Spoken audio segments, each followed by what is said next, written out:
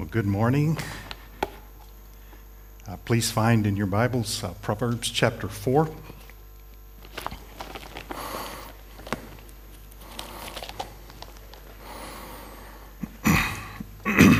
The beauty of streaming services is that you can watch as much or as little of something as you want. Sometimes when I have a few minutes, I'll look at whatever we've subscribed to, and there are literally dozens, if not hundreds, of options. I actually rarely find anything that I like. So I often just close it and figure I've wasted enough time just looking for something. But the beauty of this also is that you can just watch parts of things. You don't have to watch a whole movie. And one of them, sometimes I'll just watch like a scene from a movie. One of the scenes that I tend to watch multiple times, you'll forgive me, I'll confess, it's the scene from The Shawshank Redemption when the prisoner's escape is discovered. Now that's a disturbing movie. I haven't watched the whole thing actually in years, since before there was streaming. But that scene I just find fascinating. And I apologize if you have not seen the movie and I just spoiled it for you, but it came out in 1994, so you've had nearly 30 years to see it. So, you've had your chance. But the main character, through the course of the movie, obtained a rock hammer, and over the course of 20 years, basically dug through the wall, and hour and a half for us, 20 years for him, he escaped from the prison.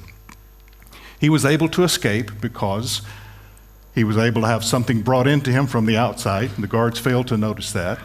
So the guards failed to notice what was coming in from the outside. The guards failed to see what was going on through the course of these 20 years. And they failed to notice that he had even escaped before he was long gone.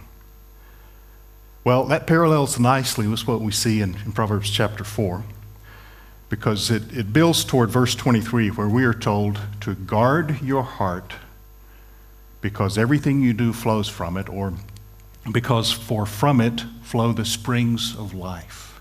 Guard your hearts. And friends, I would just say, if you don't remember anything else that you hear this morning, guard your heart. And what we'll see as we go through the chapter is we have to guard our hearts against, just like in the movie, there are things that come in that we need to not allow. We need to watch what's going on in our hearts the whole time and treasure a wisdom that is not our own. But we also need to watch what comes out, okay? We have to protect our hearts from the world. We also have to protect the world from our hearts, okay? I hope that's not a shocking revelation to you. So let's look first at our first task here of guarding our hearts. We guard our hearts first by watching what goes in. Now, for our guests, we're in a series of messages from the book of Proverbs, and one pattern we've observed is that we are listening in on a conversation as a father speaks to his son, preparing him for life. So we see something similar here in the first two verses. He says, "Listen, my sons," this time is plural, "to a father's instruction. Pay attention and gain understanding. I give you sound learning, so do not forsake my teaching." So he sets the stage for what he's about to say. And then he does something we haven't seen before. He reflects on what his own father had told him about the importance of wisdom. He says, starting in verse 3, "For I too was a son to my father, still tender and cherished by my mother. Then he taught me, and he said to me, 'Take hold of my words with all your heart. Keep my commands, and you will live. Get wisdom, get understanding. Do not forget my words or turn away from them. Do not forsake wisdom, and she will protect you. Love her, she will watch over you.' The beginning of wisdom is this: get wisdom. Though it cost all you have, literally get understanding. Cherish her, and she will exalt you. Embrace her, she will honor you. She will give you a garland to grace your head and present you with a glorious crown." Well, who wouldn't want that, right? But let's notice who's involved here. So the father, reflecting on what he heard from his own father. So he received wisdom from his own father. He followed it and has no regrets, okay? So he's the father, now speaking to his son, and I hope I don't confuse you. I should say grandfather, father, son. Just hang on best you can, okay? When I talk about father, I'm talking about the middle guy, okay? So the father, he receives wisdom from what is now the grandfather. This is just getting really bad, okay? This was a lot clearer in my mind at home. The father has received wisdom from his own father. He passes it to his son, okay? He has no regrets. He received it, he internalized it, embraced it, lived by it, no regrets. He's not a spectator. He's not saying to his son, hey, this is what I've heard about wisdom. Hey, my father told me something. I thought he was crazy, but, this might work for you. It didn't work for me. That's not what he's saying. The implication here is, I've received this from my father, and it set my life on the right path, and I want you to hear this too. This is what I want for you. I've trusted what my father told me, and it's been true. This is proven, tested, sound wisdom for all of life. And so he's literally pleading with his son to hear it. So this is like Old Testament evangelism, right? He's not a spectator. He's a participant. He's a witness. He's testifying. He's not just pleading. He's testifying to the value of wisdom. But notice what he heard from his father. Basically, to sum it up, your greatest need is wisdom, okay? And that deals largely with character, being wise of heart. As we've seen before, it begins with the fear of the Lord. But he is emphatic about this. I don't know if you counted while I was reading, but there are 12 imperatives in 5 verses here. Now, the word get is there 4 times. I mean, literally, and all you get wisdom, get. Okay, we get it. But also, just listen to the commands here. Take hold, keep, do not forget, do not turn away, do not forsake. And then positively, love, cherish, embrace. It's mental, it's intellectual, but it's also emotional, it's affective. It deals not just with the mind, but with the heart and the desires. So it's all a huge emphatic reinforcement of the importance and the value of wisdom and the importance of pursuing it. So the father is telling his son, because of what he heard from his father, he needs a wisdom not his own. Okay? We're not born with this kind of wisdom. And you and I still, today, we need the same thing. We need a wisdom that is not our own. We need a wisdom not our own because we live in a fallen world, and it is complex. And honestly, pursuing wisdom is a lot more satisfying than having a list of do's and don'ts for every specific situation, isn't it? I'd rather pursue wise character and draw closer to the Lord than live by a set of rules. Who wouldn't, right? Don't raise your hand. Okay. Now let's notice when the father passed this wisdom on. He says back in verse 3, basically it was when he was young and tender, okay? He was teachable. He was open. So there's an obvious application for parents here. Parents, teach your children. Don't focus on their immediate happiness in the moment. Teach them. Teach them they need a wisdom not their own. Teach your children, pass on to them what you have received, what you have learned. Most of all, give them the gospel. Proclaim Christ to your children in the home, around the supper table, in the morning, at night. Please, I beg you, teach your children. Teach them by word, teach them by deed, teach them when they're young how to live out the gospel. Pray for them, pray with them, pray over them. Have conversations about life, have awkward conversations. It's hard. I've done that with sons and a son-in-law and a daughter. It's awkward, but they appreciate it more than they will acknowledge in the moment. Sometimes I can just say, we can talk more about this if you want. And they say, that's okay. And I think, oh, thank God, we can move on. That's okay.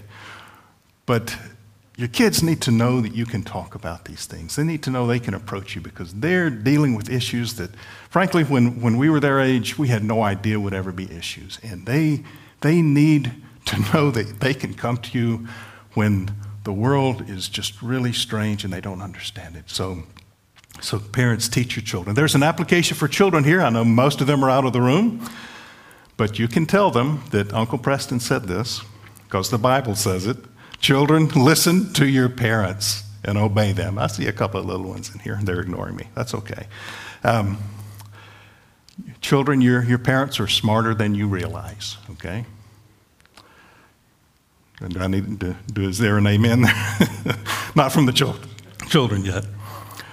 Children, you will always have authority structures in your life. You'll leave home and there will be teachers and there will be bosses. There will always be authorities. Learn now how to live under authority. Listen to your parents.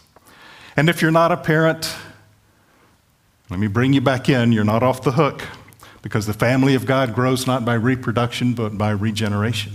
So let me urge you to pour your life, to teach, to speak to, encourage, pass on the gospel and wisdom to not only just the children in our fellowship, but to the people God brings into your life, not just children, but adults, co-workers, and whoever.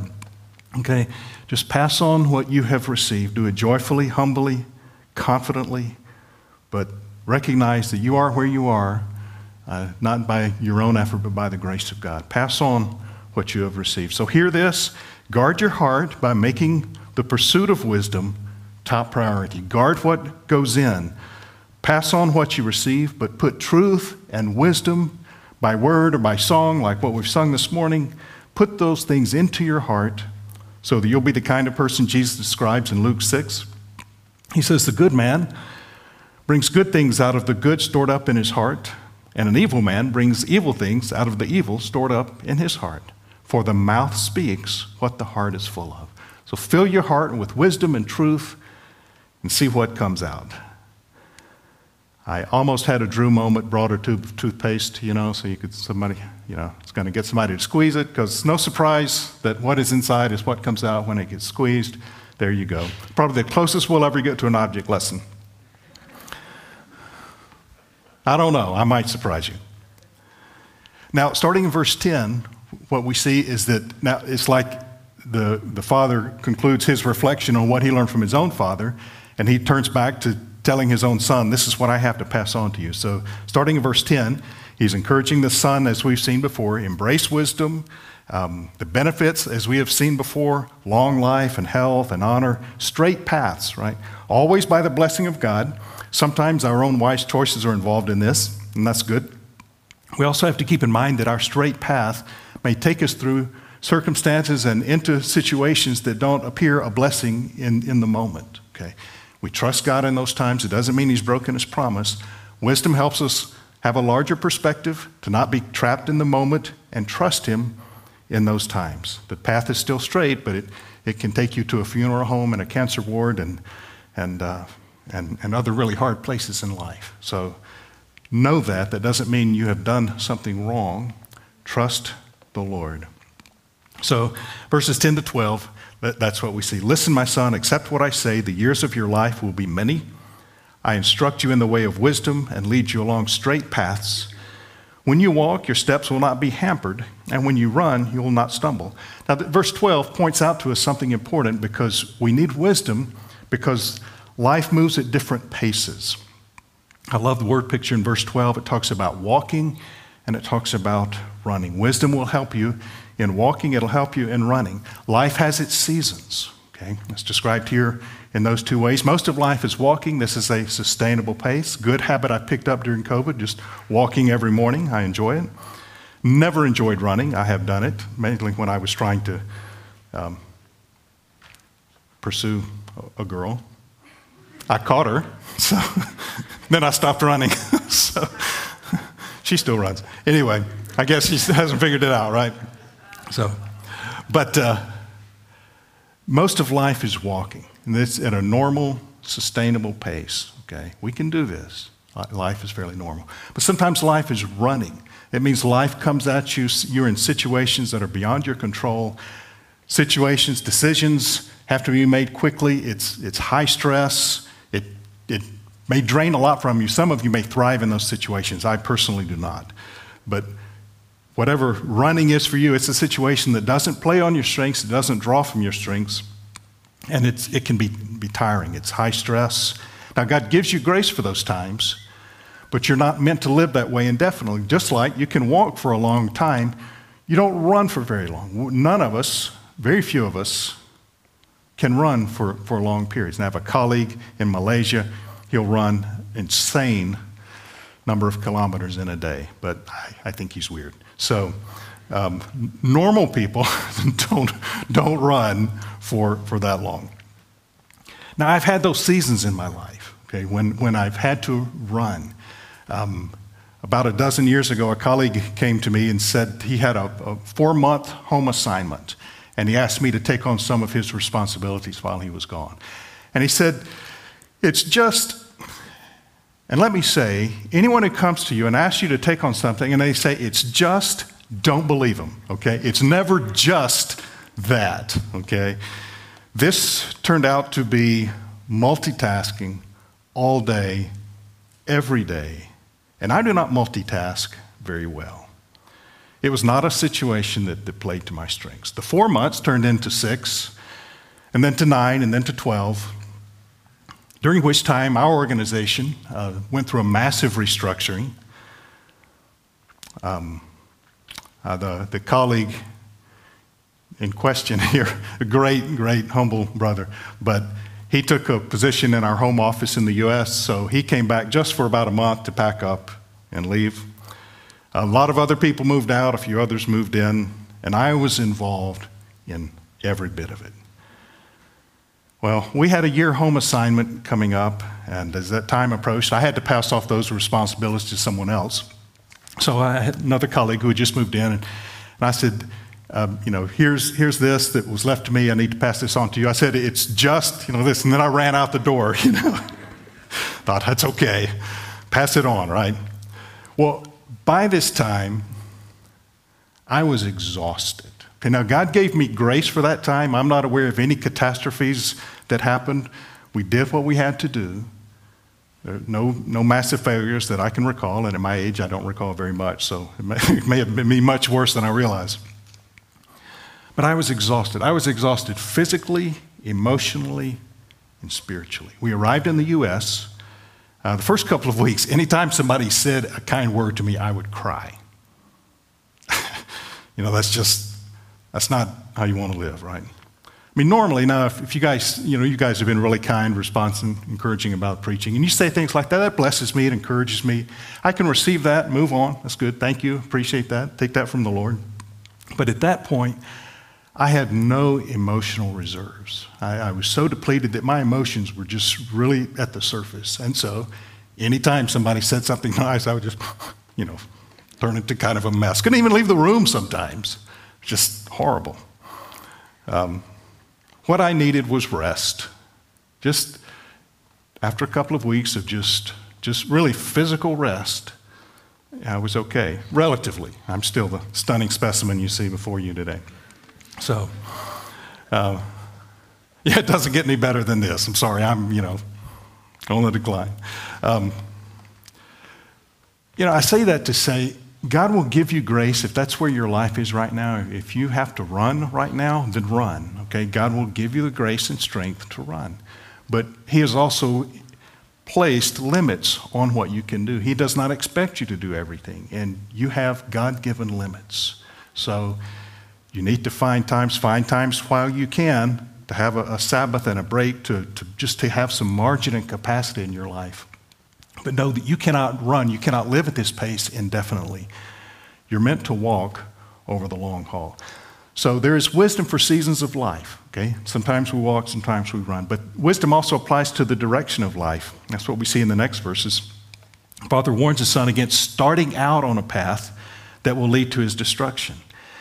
Tells the son, hold on to wisdom, guard it, cling to it like he has several times already. He says, your life is at stake because voices call to you and they are offering you the good life, but the outcome is death and destruction. So we need hearts that are shaped by wisdom so that we don't even start down the wrong path. So he says in verse 13, hold on to instruction, don't let it go, guard it well, for it is your life. Do not set foot on the path of the wicked. See, don't start down that road. Or walk in the way of evildoers. Avoid it. Do not travel on it. Turn from it and go your way, for they cannot rest until they do evil. They are robbed of sleep till they make someone stumble. They eat the bread of wickedness and drink the wine of violence. So notice just how wicked these people are. They're so twisted, they can't sleep until they have done some evil or caused someone to stumble. What keeps you awake at night? Well, it's probably worrying over something good left undone, maybe a word spoken that might have hurt or offended someone, mistakes made. But picture the scene. Couple lays down at night. Husband is restless. The wife asks, what's wrong? Why can't you sleep? And he says, well, today I was out in the city and I saw an old lady. And she was carrying a heavy bag and I just ignored her. I wish now I'd stopped and tripped her and taking her bag from her. It's like, who thinks that? I just can't sleep thinking about how much fun that would have been. Like, no rational person thinks this way, right? But that is how twisted these people are. Now, some of you are going to totally misunderstand this. You're going to go out in the market this week, you're going to see an old lady and trip her. That's not what I'm telling you to do, okay? Reverse example, reverse psychology, whatever you call it, okay? But that's how twisted these people are. They are nourished and satisfied by wickedness. It is what brings them joy and life. And think how unlike Jesus this is. Jesus said in John 4, "My food is to do the will of him who sent me." That is what nourished him. That is what satisfied him. More than food itself was obedience to the Lord. And there's just such a stark contrast. Now, how did they get this way? Well, the point here is they got this way one choice at a time. See, nobody starts out with the ambition to be a restless, violent evildoer. Ask a child what they want to be when they grow up. No child will say, when I grow up, I want to be a violent, restless evildoer. Nobody wants to do that, right? Okay. But at some point, these started down that path. That is what the Father is warning his Son against. Now, to be fair, they didn't start down this path from a place of moral neutrality. And neither do we. We're all born created in the image of God, and yet we are fallen. Every part of our nature, our mind, our heart, desires, our conscience, our will, everything, our emotions, all are twisted by sin. Okay, we're spiritually dead. And this expresses itself in various ways from the earliest time. We see it in our children. We didn't have to teach our children to disobey. We had to teach them to obey. We didn't have to teach them how to use the word mine. Well, we had to teach them how to use it. We didn't teach them the word. Somehow they just knew that. As the Puritan John Owen said, the one who denies this is not at home much. If you have children, you understand. The emphasis here, though, you think back to the first couple of verses, the emphasis here is on learning while we are moldable and teachable, as he said he had learned from his own father.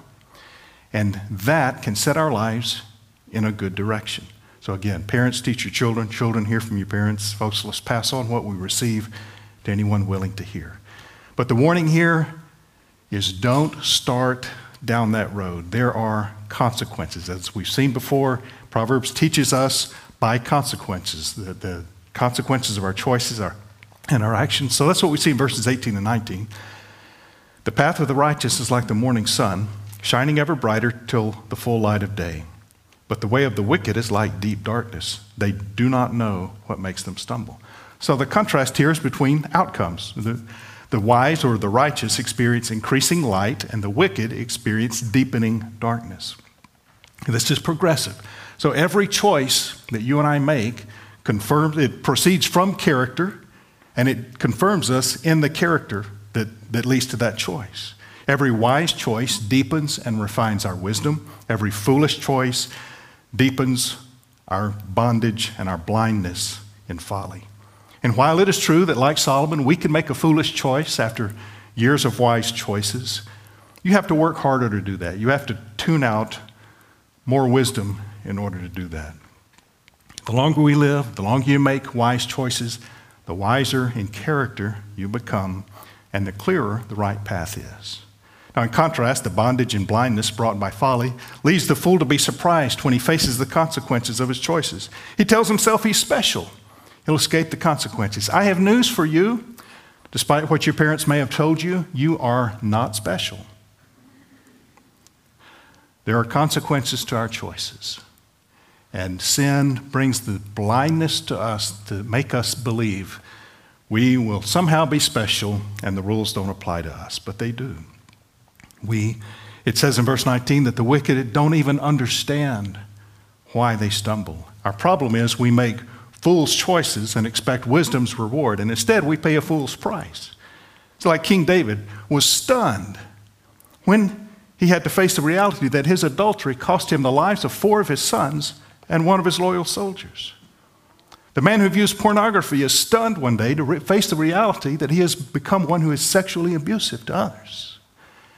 The parents who present a perfect Christian image publicly are stunned one day when their children abandon the faith because they are legalistic control freaks. The girl whose identity is wrapped up in social media is stunned to wake up one day with no meaningful relationships in her life.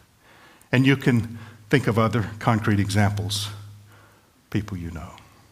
So in chapter 4, we have a contrast. We have the father who received wisdom from his father, followed it, embraced it, passed it on, no regrets, and the wicked who turned aside from the right way to pursue wickedness, and they suffer the consequences. So now we come to a third way we guard our hearts. We guard our hearts by watching carefully what comes out.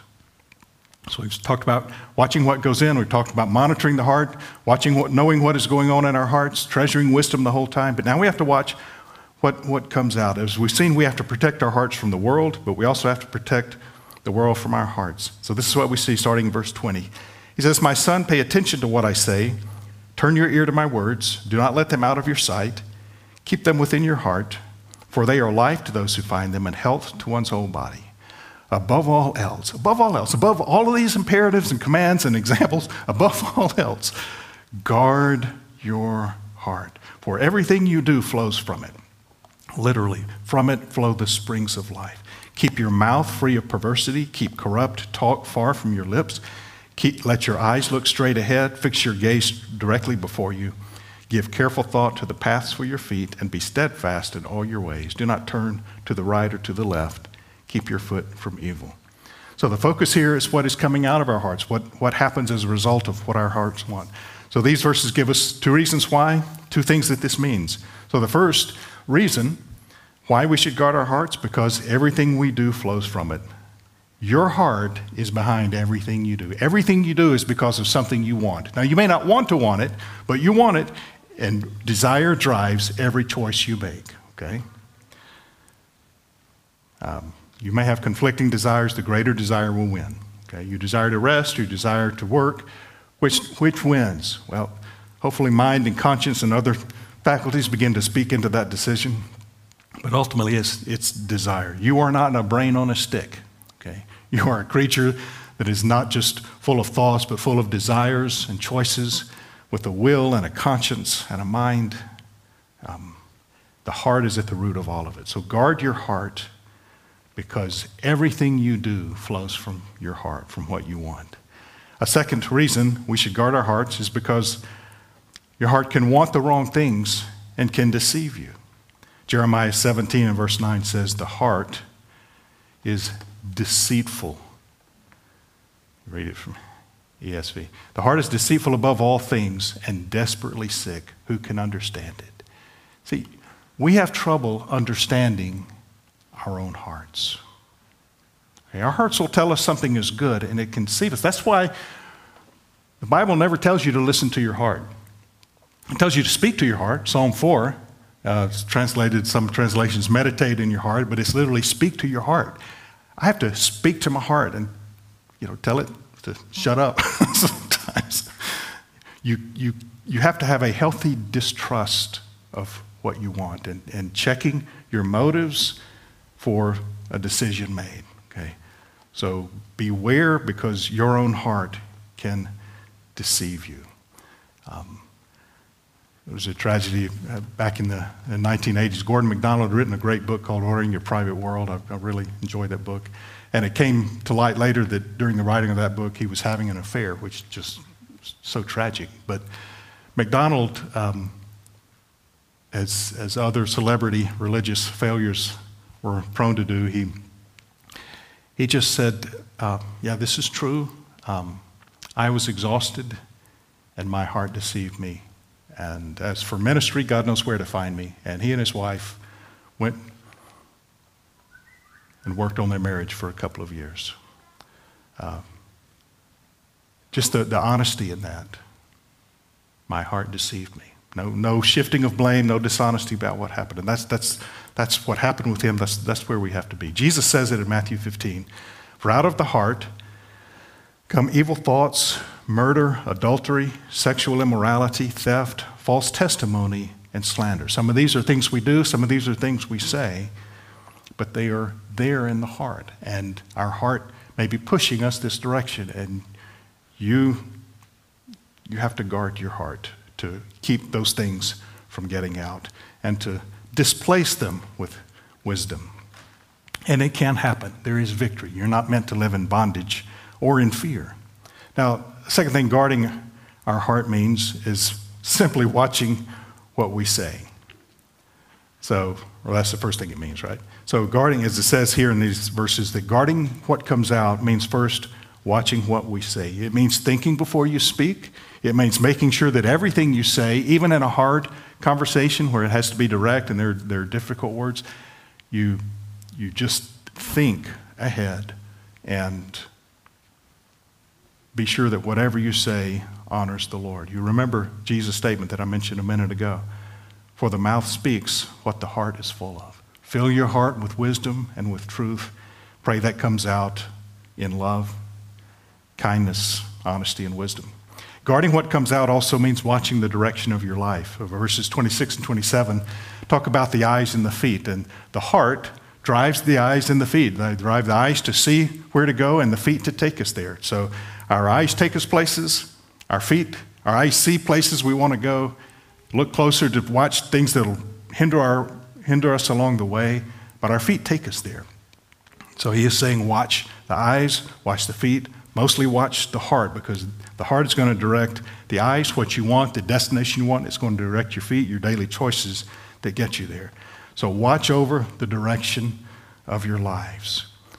Remember, above all, guard your hearts, for from it flow the springs of life. Everything you do flows from this. Now, centuries after this was written, Jesus Christ was speaking to a group of people. He said to a crowd in a loud voice, "Let anyone who is thirsty come to me and drink.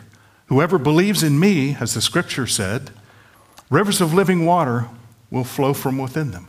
Some commentators suggest that Proverbs 4 was behind this statement. Again, I'm convinced Jesus read the Proverbs. Maybe he read a chapter every day, according to the day of the month. He didn't. Those numbers weren't there when he was on earth. So, but he inspired them all. So, okay, different sermon. So, but I think that's intriguing to think about, that this was the Proverbs 4, watching the heart, because then Jesus says, "Come and drink of me." As the scripture said, rivers of living water will flow from within you. If you want a wise heart, come to Jesus. If you want a satisfied heart, come to Jesus. If you want a cleansed heart, come to Jesus. If you want a cycle of destruction broken, come to Jesus. Drink deeply of him, focus on him, trust him, fix your hope and faith and love completely on him. Receive him, receive his love, his wisdom, his truth, his power into your life. Renounce yourself, drink deeply of him. Maybe you have failed to guard your heart. You may think, I wish I had heard this when I was a child, or wish I had heard those voices. I remember those voices who tried to teach me and I rejected that, and I'm paying a fool's price today. You need to know that in Christ there is forgiveness. You need to know that a cycle can be broken, that a new beginning is possible. So come to Christ. He will give you the way forward. This is the good news that, like the Father in today's passage, we've received, believed, and we pass on to you with no regrets. Jesus has died and risen. Death is conquered. Forgiveness and freedom and life are possible. They are possible to everyone who's willing to renounce themselves and put their hope in Christ. And that's the purpose of communion, the Lord's Supper that we're about to take. It is a time for us to come to him, and in eating the bread and drinking the fruit of the vine, we reaffirm that our faith and hope and love in this life and the life to come are in Christ and in Christ alone. But we must guard our hearts, friends. Guard your hearts. Let's pray. Father, thank you for these moments together before your word. I pray you'll seal into our hearts the things that are worth keeping. As we transition to communion, I pray that this will be a time of worship and reflection for us, that you will refocus our attention, our hope, faith, and love on you. Please, we ask it in the name of Jesus. Amen.